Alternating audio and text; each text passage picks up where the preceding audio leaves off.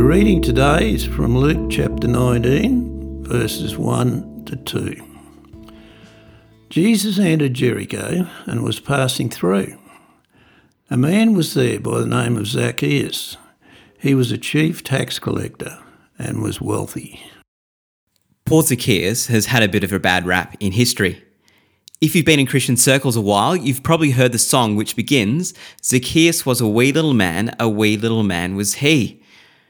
Over this week, we're going to be looking afresh at this story, which is more than just a nice Sunday school song, but an amazing display of Jesus' compassion and forgiveness for the most outcast in society.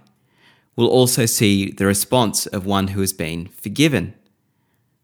Now, we are told that this man, apart from being short, was not just a tax collector, but a chief tax collector. Tax collectors at the time were often Jewish people who worked for the Roman authorities collecting money. The Roman governor would set a certain amount that he was to receive, but then the tax collector could charge however much they wanted without regulation or any repercussions from the authorities. Whatever more they charged, they could keep. However, there were social repercussions. Firstly, they were seen as betraying the Jewish nation because they worked for the Romans. Secondly, they were seen as betraying the people because they charged over and above the set amount. And as a result of this, they were outcasts from society. There was no chance or opportunity for redemption. They were disdained, hated as despicable, and greedy people. But as we'll see throughout this week, this won't stop Jesus talking to him, relating to him, or even visiting his house.